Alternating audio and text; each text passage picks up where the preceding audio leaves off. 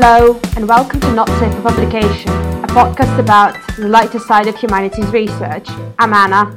I'm Georgia, and with us today is Caroline. Caroline, welcome to the show. Hi, thank you for having me. Caroline is someone who has recently completed her PhD, and so we're very excited to hear from that kind of perspective from someone who's been through the whole process now.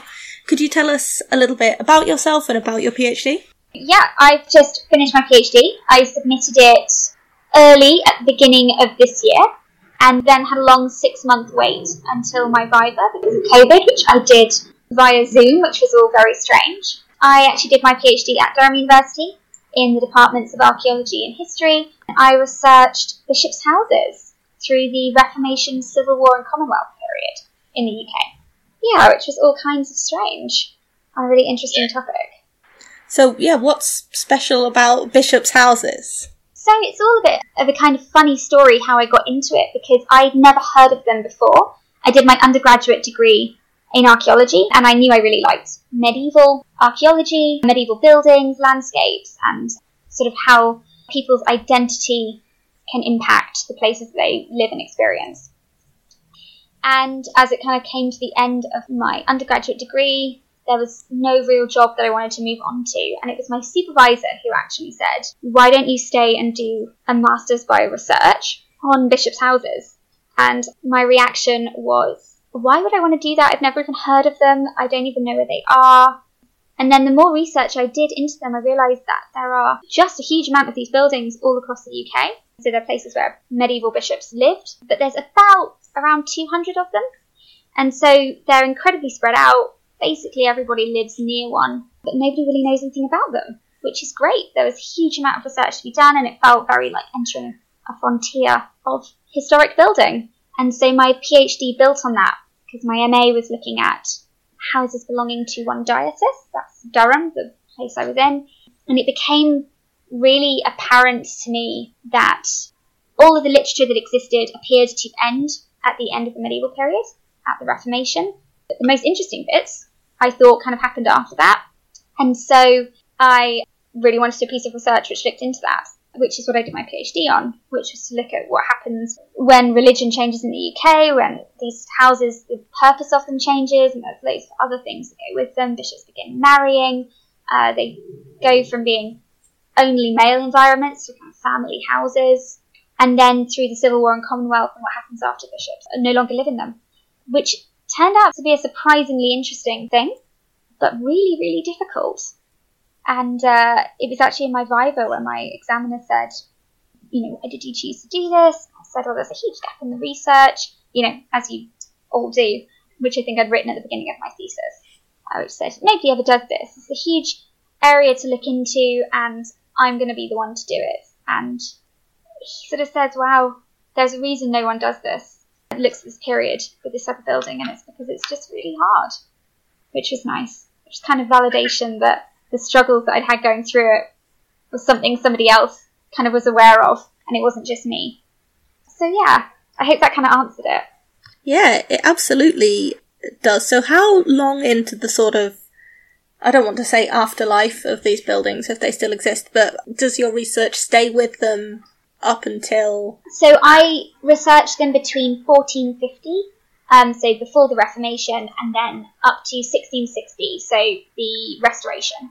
And so within that you get, obviously the Reformation happens, they're lived in by Tudor bishops, and then a little bit later on Stuarts, and then you end up getting the Civil War happen and the Commonwealth, and they're taken over by different people, which is something I'm now looking at building into a postdoc. Yeah, up to the Restoration. So that's when I look at them, or have done. But it's a wild thing because, and I guess it's the same with everyone's research, is you assume everything's already been done and that everyone knows everything there is to know about these things, which are everywhere you go in every city, more or less, as a bishop's house. But actually, when you look into it, there's a huge amount of research left to be done. And so that was a really validating experience. And did you expand the geographical area for your PhD? Did you sort of work on bishops' houses across the UK, or did you stay in Durham? Yeah, no, sure. So for my MA, I looked at just Durham, and then for my PhD, I looked at 4 dioceses that bordered each other. And so that was Durham, Carlisle, and then Glasgow and St Andrews. So I also brought in the Scottish element, which I think turned out to be a sort of unnecessary and unneeded complication. I felt like I was maybe a bit too ambitious when I came up with my PhD idea. And so that was definitely the hardest challenge I found. You're looking at 4 different places or 4 different dioceses across 2 countries. So there's really, really different data sets available to you, and the buildings preserve in all kinds of different ways. So some of them are still standing that you can go to and experience today as like regular historic buildings. Some of them are just ruined, and lots of them are completely subterranean archaeology, so you can't see them very easily as earthworks. So that just sort of added to the complication of it. But it was definitely fun because of that. You had to treat every site very differently, and it really affected, what you could say, but also the research questions you could ask about them. It was difficult, particularly the Scottish element, but it was a good difficult, I think. I think I'm probably going to show a little bit of ignorance now, but would each diocese only have one bishop's house? I do know a diocese would only have one bishop. I am not that ignorant, but would a bishop only have one house, or were you dealing with multiple sites within one diocese? No, they have multiple houses. It varies how many they have. So the bishops of Winchester, for example, have about 70 houses. And they're not all within the geographical diocese. They can be really spread out, and they can be beyond the diocese. So all bishops, or basically all bishops, have a house in London.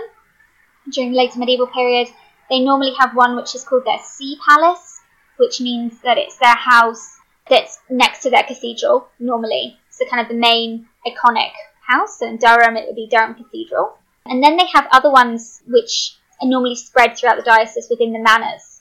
So the manors are the territories of land that the bishops own, and they kind of gain money and resources through them, and taxes and that kind of thing. And in many of those, they'll also have residences.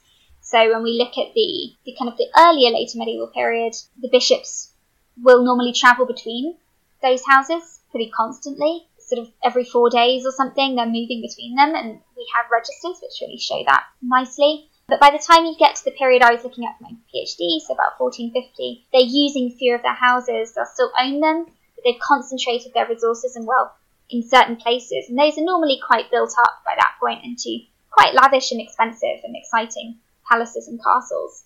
So it's actually, there's a lot of variation, which makes comparing between these buildings quite difficult, but also means that you can see an incredible level of organisation, both resource organisation and also organisation of people, that's kind of manifested through all these different buildings that are all spread within different kinds of landscapes. So many of them will be attached to parks, which often they draw different resources from.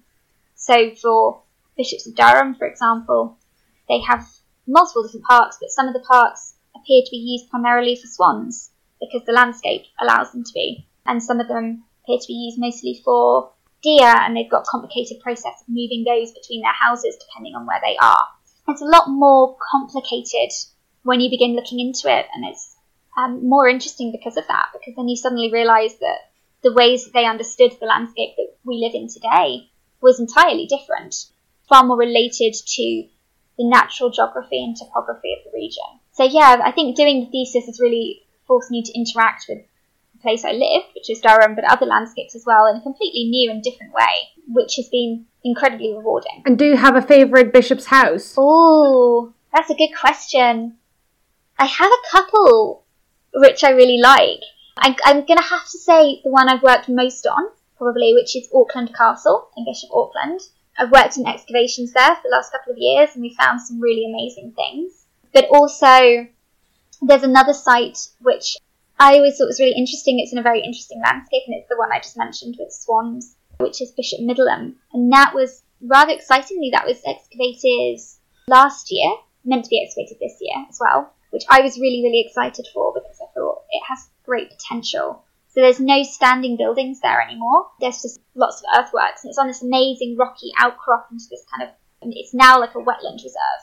So you can imagine exactly where the buildings had been placed and what they were looking over. And we also have some great resources, or great sources, which tell us that the bishops were keeping swans there, and they had these fish ponds. And so we kind of got this watery landscape with these amazing buildings sat on top of it, which don't exist anymore. So that's a really exciting archaeological project, where it's really possible through the archaeology to reconstruct something which we know incredibly little about, which I think would have a really great visual impact and a really interesting story to tell to people living in the region today, and in terms of just understanding bishops' houses more generally. In your time period, presumably there were lots of individuals who held the role of bishop in each of these particular dioceses. Sure. How possible is it to detect through your methods the sort of individual relationship that these men presumably had with their houses, and I suppose with houses that they must have inherited from predecessors?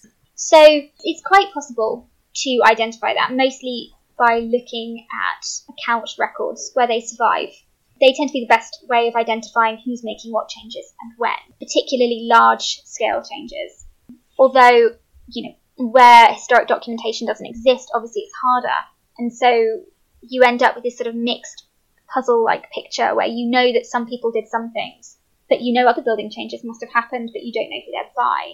And so there's a bit of a kind of untangling of that using kind of stylistic methods by looking at the kind of what the building changes, what they look like, whether they look like other things from that time period, and whether they look like other things that were built by those people, because by the time they become bishops, they've normally worked in many different posts, often they're bishops elsewhere, or other ecclesiastical positions, and so normally when you have a big, I call them builder bishops, there are certain bishops who like to build a lot, it's normally not the first time they've done it, so you can begin to work out trends that are associated with them in particular stylistic patterns and styles, and sometimes you can even work that down to where they've been travelling if you know enough about their life.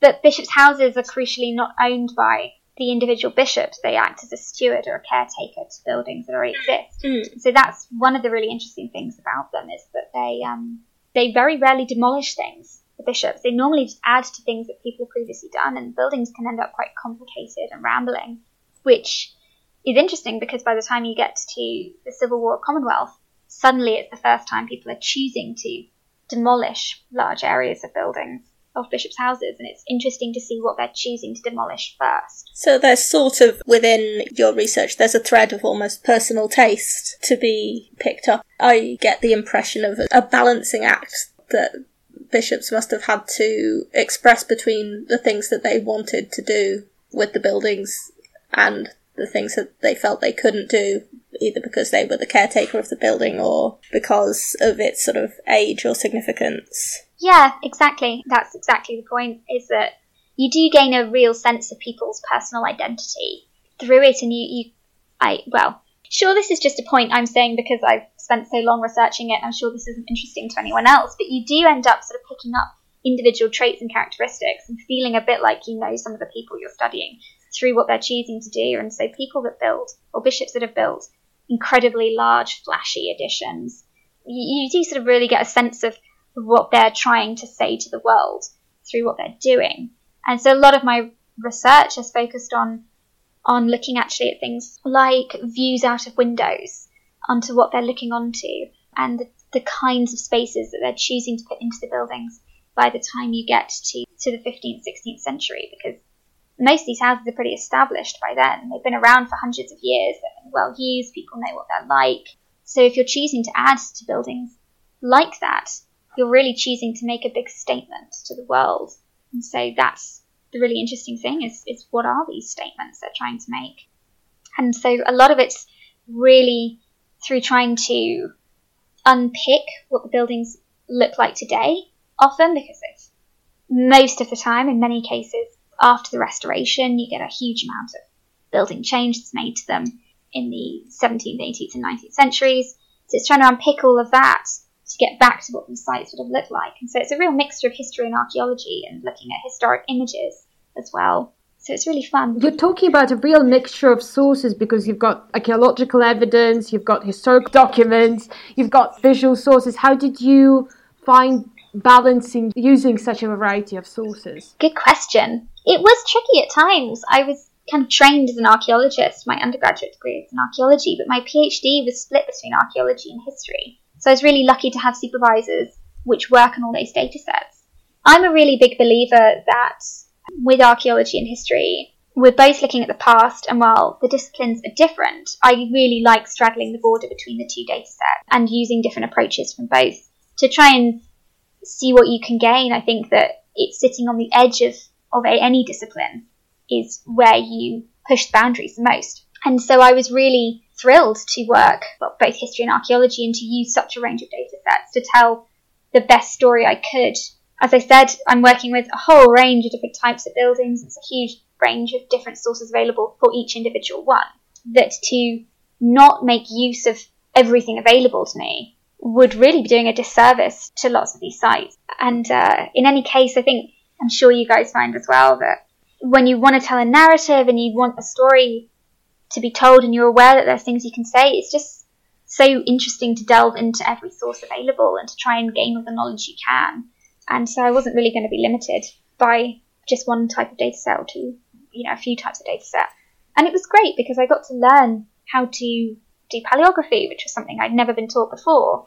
And it was fun to be able to go and excavate a site and apply that straight back to a document I'd read, which had described somebody using a room that doesn't exist anymore. So it was actually, that was probably the most rewarding aspect of the work I've done, and also the most useful to be trained in the widest range of skills that I could be.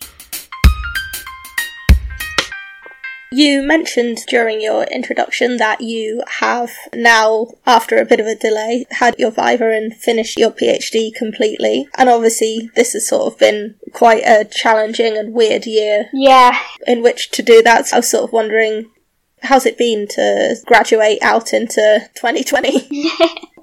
Really anticlimactic. People said it to me beforehand, which was when you hand in your thesis, it feels really anticlimactic because, you're just handing in a really big essay and you expect it to be a bigger thing. And that's completely what it was like. I went away on fieldwork straight away. And then I had a job lined up to begin, which was going to be a year long from about a month or two after I submitted my thesis. So I was really looking forward to having those kind of couple of months of kind of calm and rest before I went to do this. And obviously it didn't quite work out like that. So I worked for 3 months doing that job, which was meant to be a year, which I was very happy to do. But as I said, my Viva took about 6 months, so it's all been really dragged out. But it's also been really great in so many ways because it's given me a time to decompress and relax. And I'm now coming back to writing and doing more research and kind of coming up with ideas for the future. And I feel in a much better space to do it in than I think I would have been had this year gone as I'd planned. And now I also found that my Viva was a really great experience. Oh. I came out of it going, yeah, I really like my topic. I'm really good at this. This is great, which I'm very happy for. So it definitely gave me the right motivation to move forward and do more work. So I'm back doing research now, which I'm really happy about. And yeah, I think this year's been strange. And it hasn't been as I imagined, but it has worked out really well, ultimately. Well, it's really nice to hear a 2020 success story. And I think it's a great way to look at things, to think about the ways in which things went better than you expected instead of just the ways in which it was disappointing. I think that's probably the most healthy way to approach it. I think you said you're sort of eyeing up maybe a postdoc. That's exciting stuff. Do you think you'll stay in Durham? I'm not sure. It's difficult. I'd be quite pleased to leave. So that came out something wrong. You did all 3 of your degrees at the same university, is that right? I did, yeah. So I did the same, and I think if I do a postdoc, I'll go somewhere else. Yeah, I did really enjoy Durham, and I really like it, and I'm sure you feel the same way. But it would be nice to try somewhere different. I was lucky enough to go on a sort of helping with a lecture tour trip and a bit of a research trip last year to America, and went to some universities there, and it was just really interesting to see what it's like in other places. So I'm definitely thinking more globally this time about applying to as many different places as I can and just trying something a bit new. But it is difficult because my research has, until this time, been really centred in the northeast of England and in the UK more generally. So trying to come up with a topic that would take me further afield but still play to my strengths and what I know is the challenge. But it's a good challenge, it's interesting. But definitely I feel like moving forward past 2020 into 21, I want something a bit different and a bit of a change. We ask all of our guests to tell us a funny or light-hearted anecdote or something they came across in their research life that cheered them up, and that would cheer up our listeners. Do you have anything like that? Yeah, there's quite a few things which I found in my readings about different kind of characters who lived in my houses, which were quite nice stories, which cheered me up and that I've used as much as possible.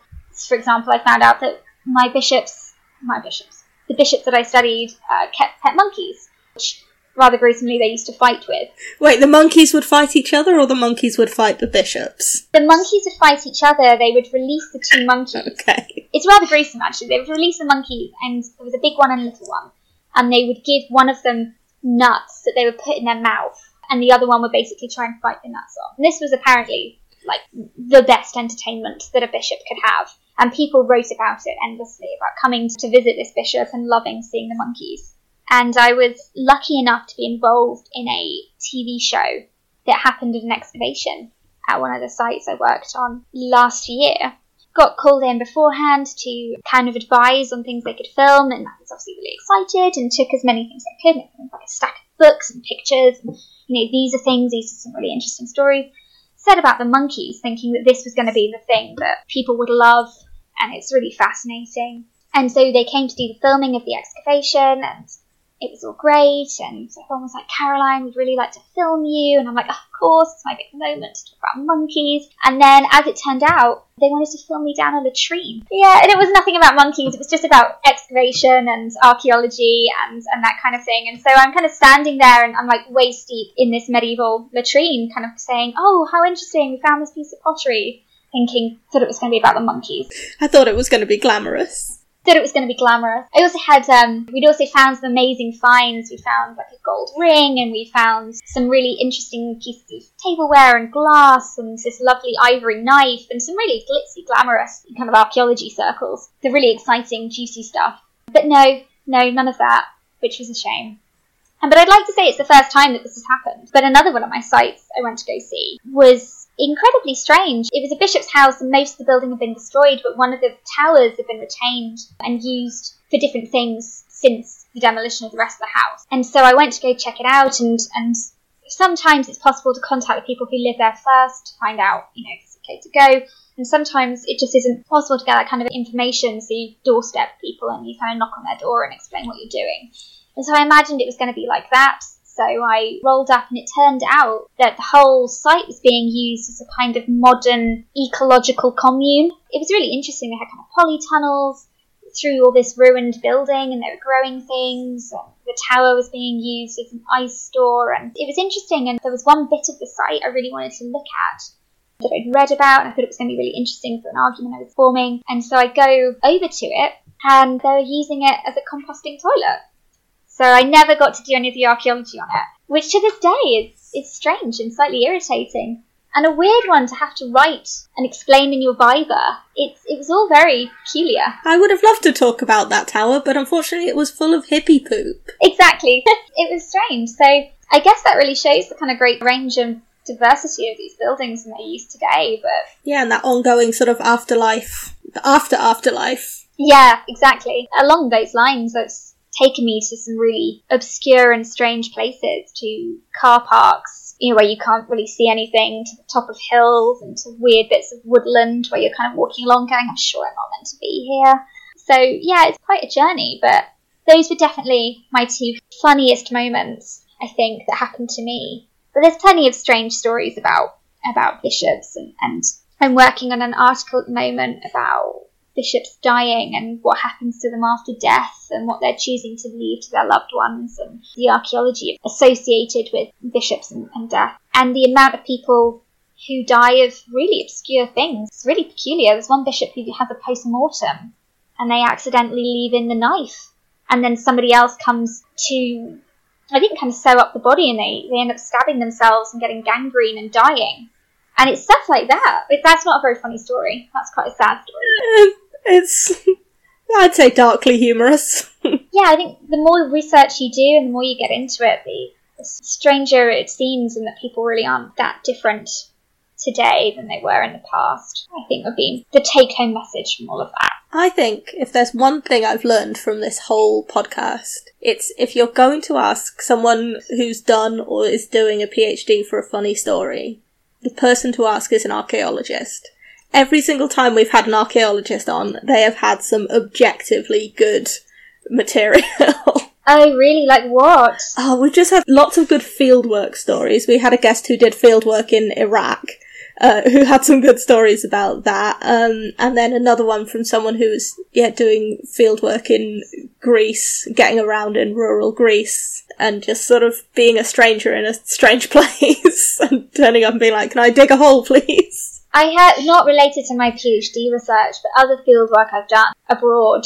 I mean, you can't help but have strange situations. I did 6 weeks in Ukraine as an undergrad, and that was mad. There were just the wildest things. It was really strange. But unfortunately, my PhD was mostly in the UK, so you limit out a pool of funny stories there. Yeah, I mean, most of my funny things come down to things that people in the past have done that I've uncovered. I think that's probably it. But I have had some really lovely discovery moments, which, at least for archaeologists, are kind of... That's what it's all about, I assume. Exactly. That is what it's all about. So I was working on an excavation where we uncovered a big chapel, which was great. A really massive, supermassive chapel, which I knew existed from documents. Lots of people did. And I had an idea of where it would be. And we began digging, and it was a big excavation, and it didn't look like we were going to hit it. And I'm sitting there going, oh no, this isn't good. You know, we should get it here. And then we did, and we did find it. And that was an amazing discovery. And we found out how it was destroyed as well. And we found, which turns out to have been destroyed during the Commonwealth by this super Puritan parliamentarian who just exploded it using gunpowder, which was written about. But we found this amazing, fantastic, big piece of building stone which had been cracked right through the middle in a way that could only have been done using explosives. And we found some amazing little artefacts as well that say so much about life during the occupation of the site, which we didn't know before. Or I didn't know before, which has all been completely fascinating. And discovered one of the only discoveries of whale baleen in the UK, archaeological discoveries of it, which doesn't normally survive because it's collagen. So those discoveries have been, I think, probably my favourite things. But funny stories, it's harder, it's much harder. It's mostly just me and latrines, deep pits of misery. Well, you managed to make them funny. Caroline, thank you so much for joining us today. It has been a real pleasure to hear about your research, and it's also just been really enjoyable to talk to someone who is sort of post-PhD and seems to be doing well and still loves research and still happy and not just going to pieces. No, not at all. Not at all. It's lovely to be on this and to meet you guys, so thank you so much. Thank you for inviting me. Anna, thank you for hosting. Thank you very much, Georgia. And as always, to our listeners, don't tell your supervisor what you heard here today. What happens on the podcast stays on the podcast. Not Safe for Publication is a podcast by and for the research students of the Faculty of Humanities at the University of Manchester. If you want to get in touch with us, you can reach us on Twitter at NSFP Podcast, or you can email us at nsfppodcast@gmail.com. Our intro and outro music is Hat the Jazz by Twin Musicom.